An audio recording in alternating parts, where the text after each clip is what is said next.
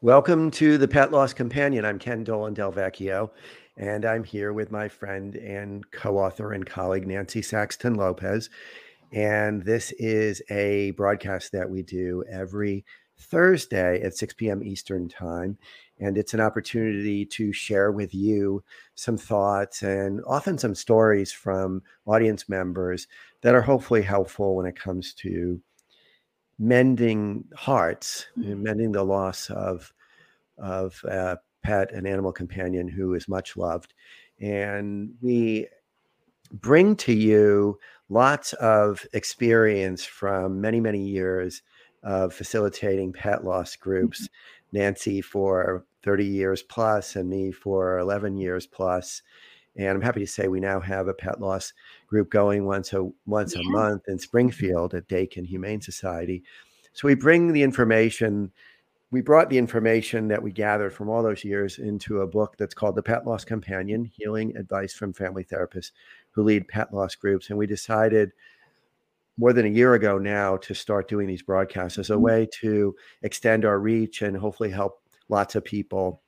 And we very much like to hear from you. So please get in touch with us with your questions, your stories, your suggestions for topics, for guests, and we're very happy to have a back and forth dialogue with you. You can reach me at kenddv@gmail.com, and you can reach Nancy at NSAXTONLOPEZ. So that's N Saxton Lopez at CSMPC.com.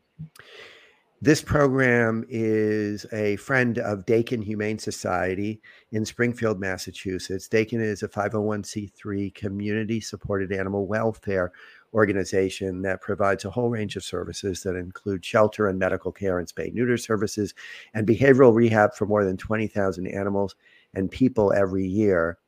And since opening in 1969, Dakin has become one of the most recognized nonprofit organizations in Central Mass and a national leader in animal welfare. And you can learn more at dakinhumane.org. That's DAKINHUMANE.org.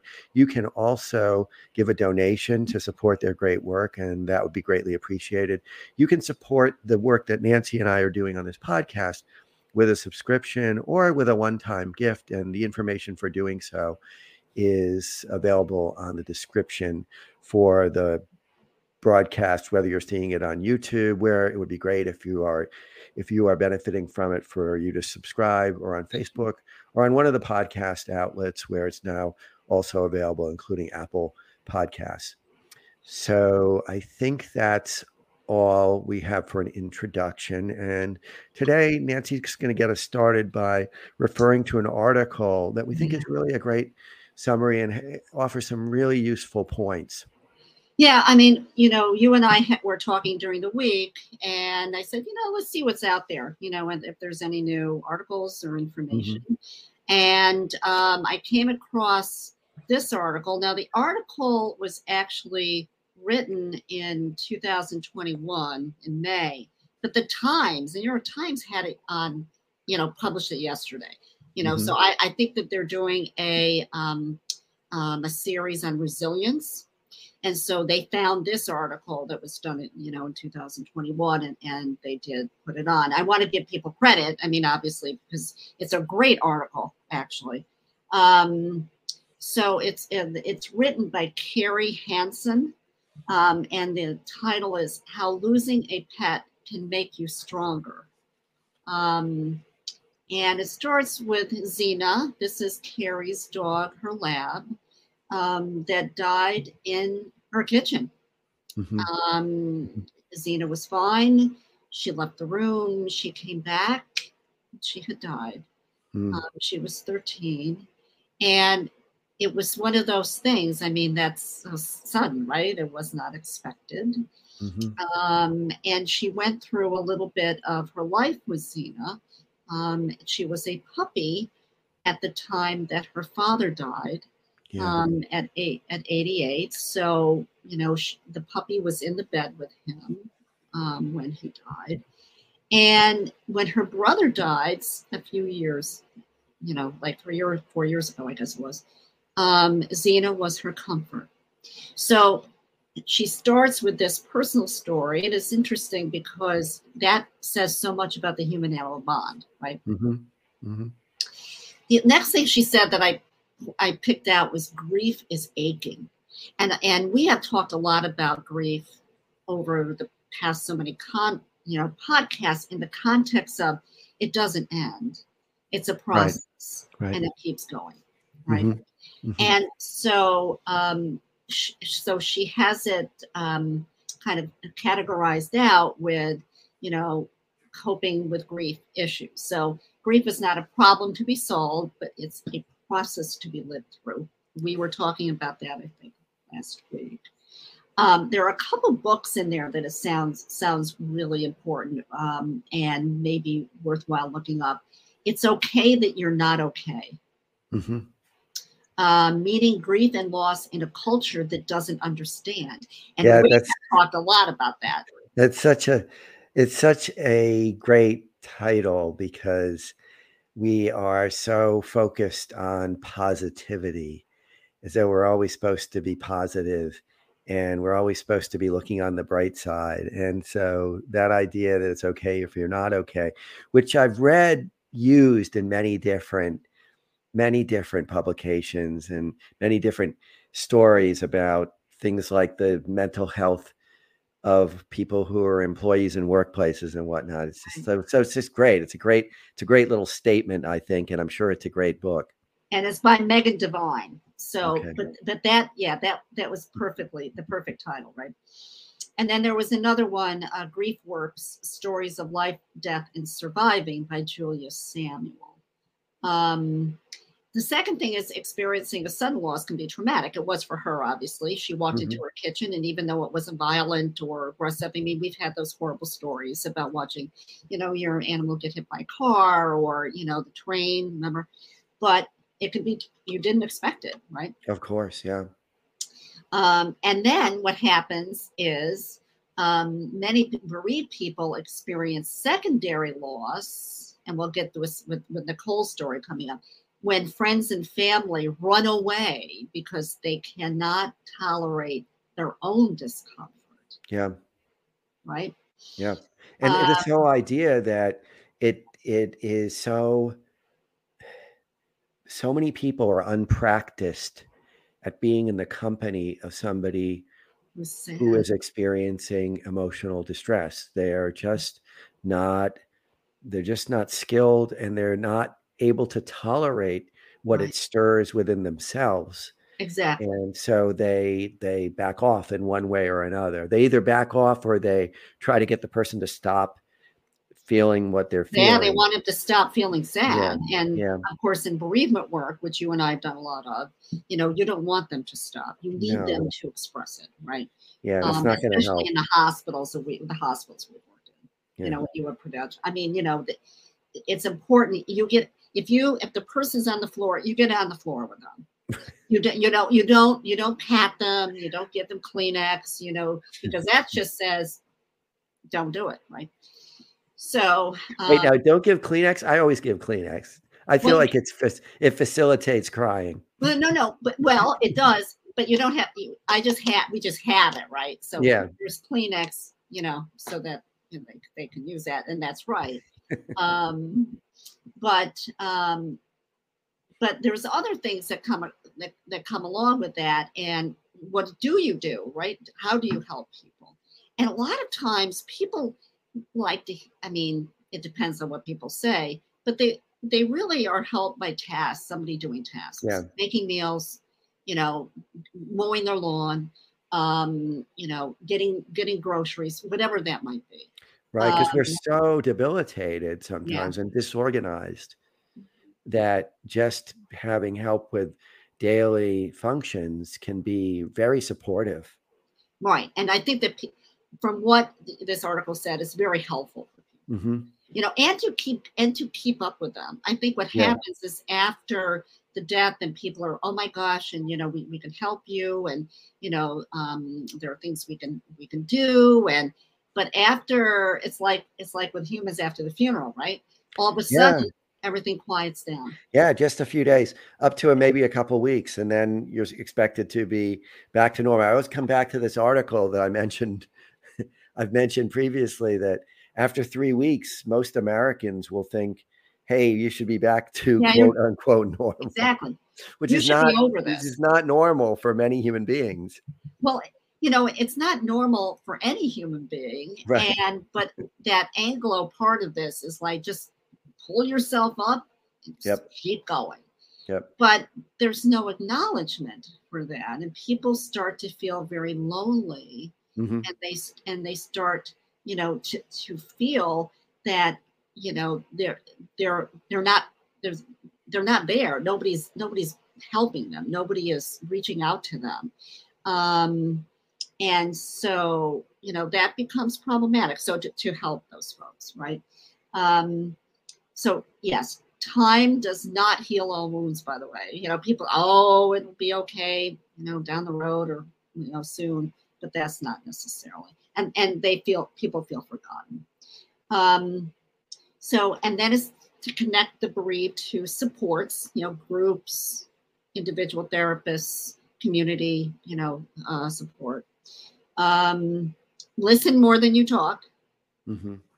And Mm-hmm. because you can't make it better, we've talked about this on our podcast, you just can't make it better. You can't take the pain away, but choose your words carefully. Yeah. Yeah. So what kind of words? The words need to be very simple and say, I'm so sorry. Yeah. Just this hurts so much. If you give the person the emotion, it really is helpful for them. Just validation. Yeah. Right? Just an observation of you are there with them in their grief, that you can see how grief stricken they are and how sad they are and how hard this is. Right. And so it's just being there, really. Mm-hmm. Can I get you Mm-hmm. something? Do you Mm-hmm. need me for something? Yes, you loved your cat so much, and Mm-hmm. it's so sad that he's not here. But she also goes into the biology of grief. They now know that grief depression changes the immune and cardiovascular systems. So all of that emotion does have an impact on our biological status, right? Sure. Everything is connected to everything else. Right. That's the way I think about it. Well, you've heard for years, this. I mean, that a lot of times, especially with men, if they don't deal with their emotions, Oh, sure. Yeah. Right. And we get stomach aches and back aches and headaches and extraordinary irritability. And they can die earlier of a heart attack, right? I mean, Yeah. that's always been what we've heard over time. Hypertension. Yes. Yep. Now, then she goes into some really cool things. The death of a family pet can remind us of how vulnerable, precarious, and precious life is, right? It is a process of acceptance and letting go that builds resilience to navigate our life. We are changed forever by experiencing this loss. Yep. And we have also talked about that. So to do that, I mean, you need to embrace it. And that's hard for people. We've talked about that. I've had a few clients. I don't want to feel this way. I don't like it. I want it to go away. They wish it away. It comes back, right? Because they're in that process of grief. Yeah. Wishing it away is a paradox, because the more you wish it away, the more you're actually engaging with it. The more you fight with it, the more it's going to fight back, rather than just trying to accept it and witness it and watch the feeling. Because the more you just sort of try that sort of meditative watching, the less it clings to you usually. Right. It's like telling the person, oh, you're sad. If you're talking to them and not acknowledging that, they don't feel that you're connecting to them, right? Yeah. You have to open that up, and because that's what it is. That's what they're experiencing, right? Yep. And then there's one other book. It's on post-traumatic growth following the loss of a pet. That's the book. It's by Packman. And the research found that after the loss of a pet, many reported an improved ability to relate to others and feel empathy for their problems, an enhanced sense of personal strength, and a greater appreciation of life. Yeah, grief cracks you open, Yeah, right. breaks you open, makes you vulnerable.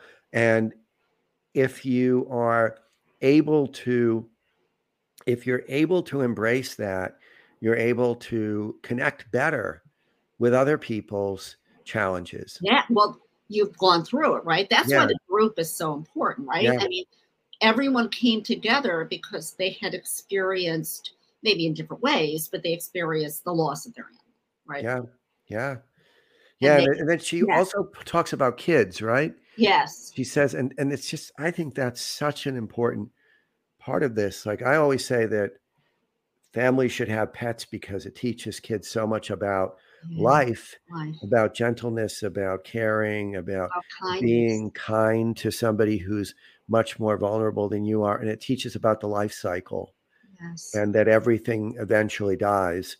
right. And it's just incredibly valuable for children to have that experience and for parents to support them through, Support them through that and through be all of it. available to them, right? Yeah, Because through all of the it. impact can be traumatic and lasting for kids. So parents and adults need to be there and allow their children to actively grieve. Yeah. Yeah. And not deny, don't minimize, just validate what they're experiencing. Show them your own sadness Yeah, too. right. Because you're the role model. Yep. Yep. So that's kind of the what this article, kind of I'm summarizing it. But if people, again, is Carrie Hansen, How Losing a Pet Can Make You Stronger. And we So have a we link want, to it in the description as well. okay, yes, good. Yeah. So we can talk about Nicole. We got a Yeah. lovely letter from Nicole, a very sad, lovely letter. Yeah. So I'll read her letter. And again, we love your letters because they are so wonderful in illustrating the personal experience of loss and grief and healing and Yeah, interacting with others yeah, in the aftermath of loss, sometimes in the preparation for loss.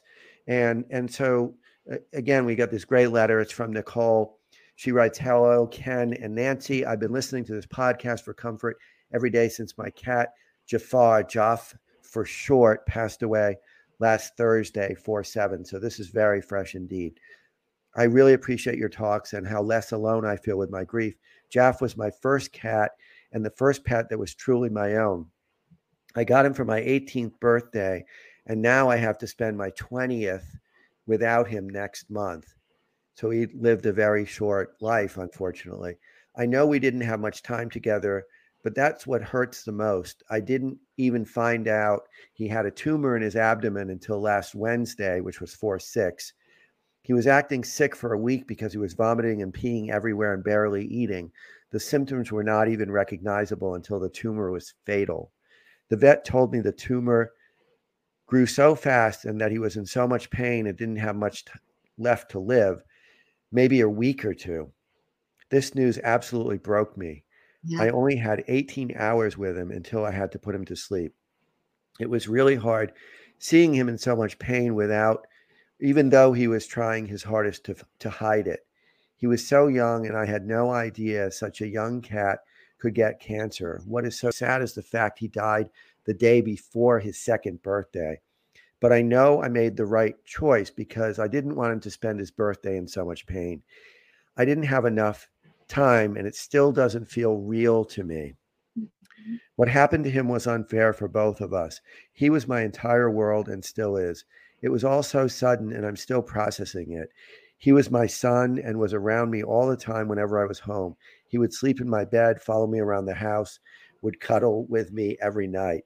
Our bond was so strong, and he has gotten me through some hard times, my hardest times. I expected to spend another decade with him, move to college with him, and have him at my wedding. My friends were there for me the first day, but brushed it off so quickly. They were tired of my energy and how depressed I'd gotten. I think they expected me to just be sad for one day and then move on. Even my mom tells me to get over it whenever I cry. I'm writing this on 4/13, just yesterday, which means tomorrow morning would have been 1 week without Jeff. I just miss him so much. Now it's the little things that trigger me. When my door nudges open and I expect to see his face trying to enter my room until I realize I won't ever experience that again. His hair is still all over my room and my clothes. I'm afraid of washing my clothes or dusting my room because I know one day I won't see his hairs anymore. His paw prints are still on my car, and I'm afraid of washing my car Of too. course. On the day of Jeff's departure to heaven, my friend surprised me with baby kittens. The story of how she got them was a miracle. Although I felt like it was too soon, I accepted them, and I'm now taking care of them. I'm glad to have another cat, but he's not Jafar. I don't know how I will take care of this kitten without feeling so guilty over Jafar. I feel guilty when I don't cry all day or when I laugh with my coworkers or friends. Although I hated the feeling of being absolutely distraught over him, I still feel guilty for taking the little steps of moving on and feeling normal again. I just don't know how to live with the thought that one day will pass and I won't miss or think about him, or the fact that one day I might love my new cat as much as Jafar. He was such a sweet boy taken from me too soon, and I truly believe that he was one of a kind and could never be replaced. I hope you guys read this and maybe talk about it in the next episode, and hopefully even help me find a way to not live with the guilt of it all. Thank you again for helping me through the hardest parts of grief I had to face and for making me feel less alone and not crazy for the amount of pain I've endured in losing a pet. As you can see, he was a beautiful boy.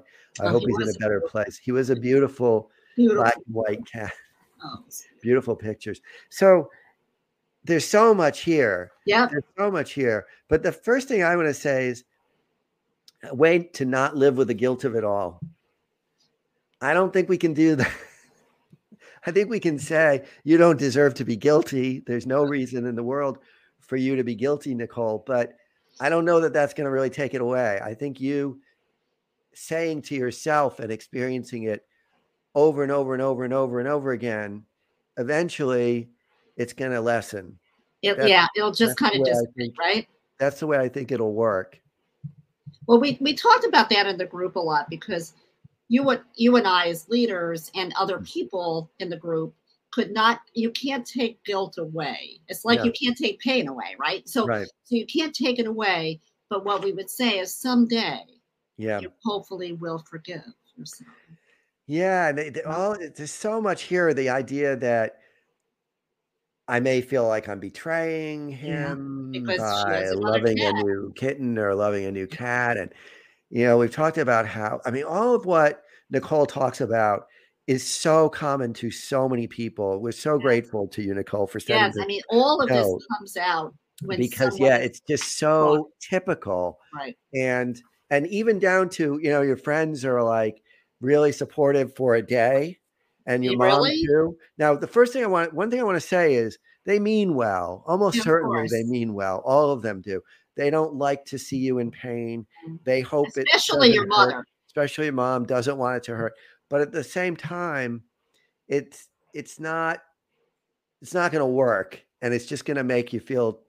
Most people will feel like their experience is being dismissed, and so it's a hard thing. So the recommendation that I have for you on that is to try to recognize that they're probably not trying to hurt you, and maybe just say that you're probably gonna feel sad for quite a while, and it's not going to be helpful for them to To or for your mom to disappear tell you or to not be around. yeah, to disappear or to tell you to get over it, or anything that diminishes, that seeks to diminish your pain, because it won't work. It'll just make you feel like you're being disrespected on some level. It's really hard with that. I mean, I've actually have a woman I'm working with right now. Her fiance was killed in a car accident, Wow. and she, her, the people she's around don't.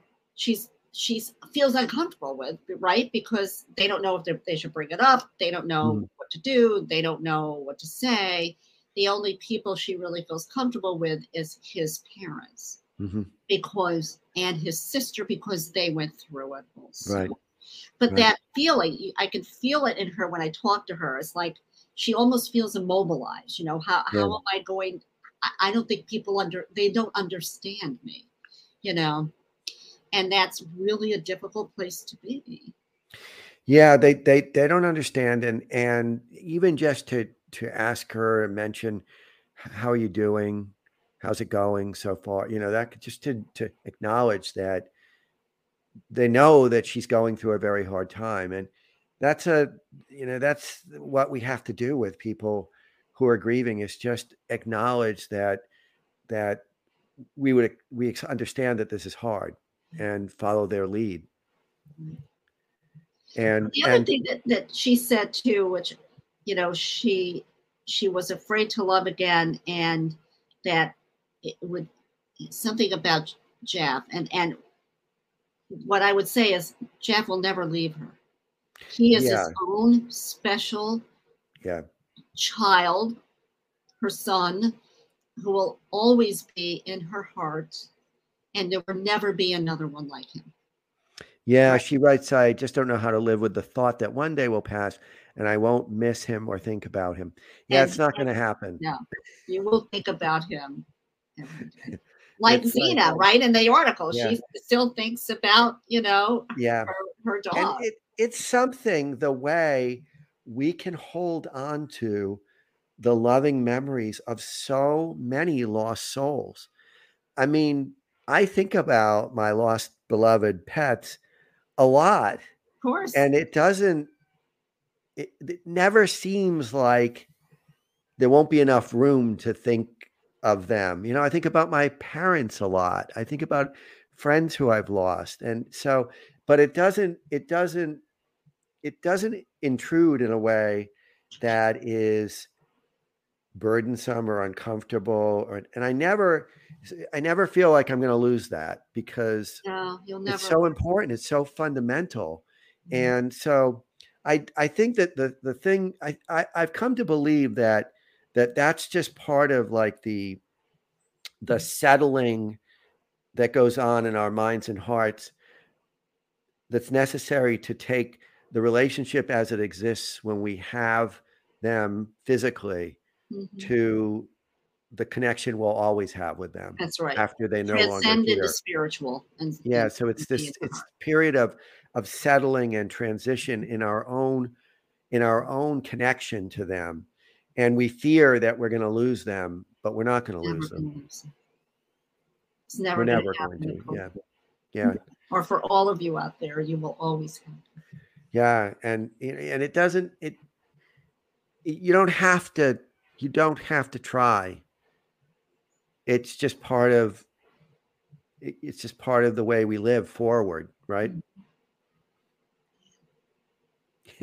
I sent you some TikToks, right? There's a trending on I can't remember the name. It's an old love song, and like so the person's saying, and this is what it's going to be like when I get to heaven, right? And the last one I said, there was all these dogs. Oh yeah, I saw came over the hill, and she said, "This is what I want to see," you know. Yeah. So, and that's going to happen. So yeah. So once again, Nancy, it's been great talking with you.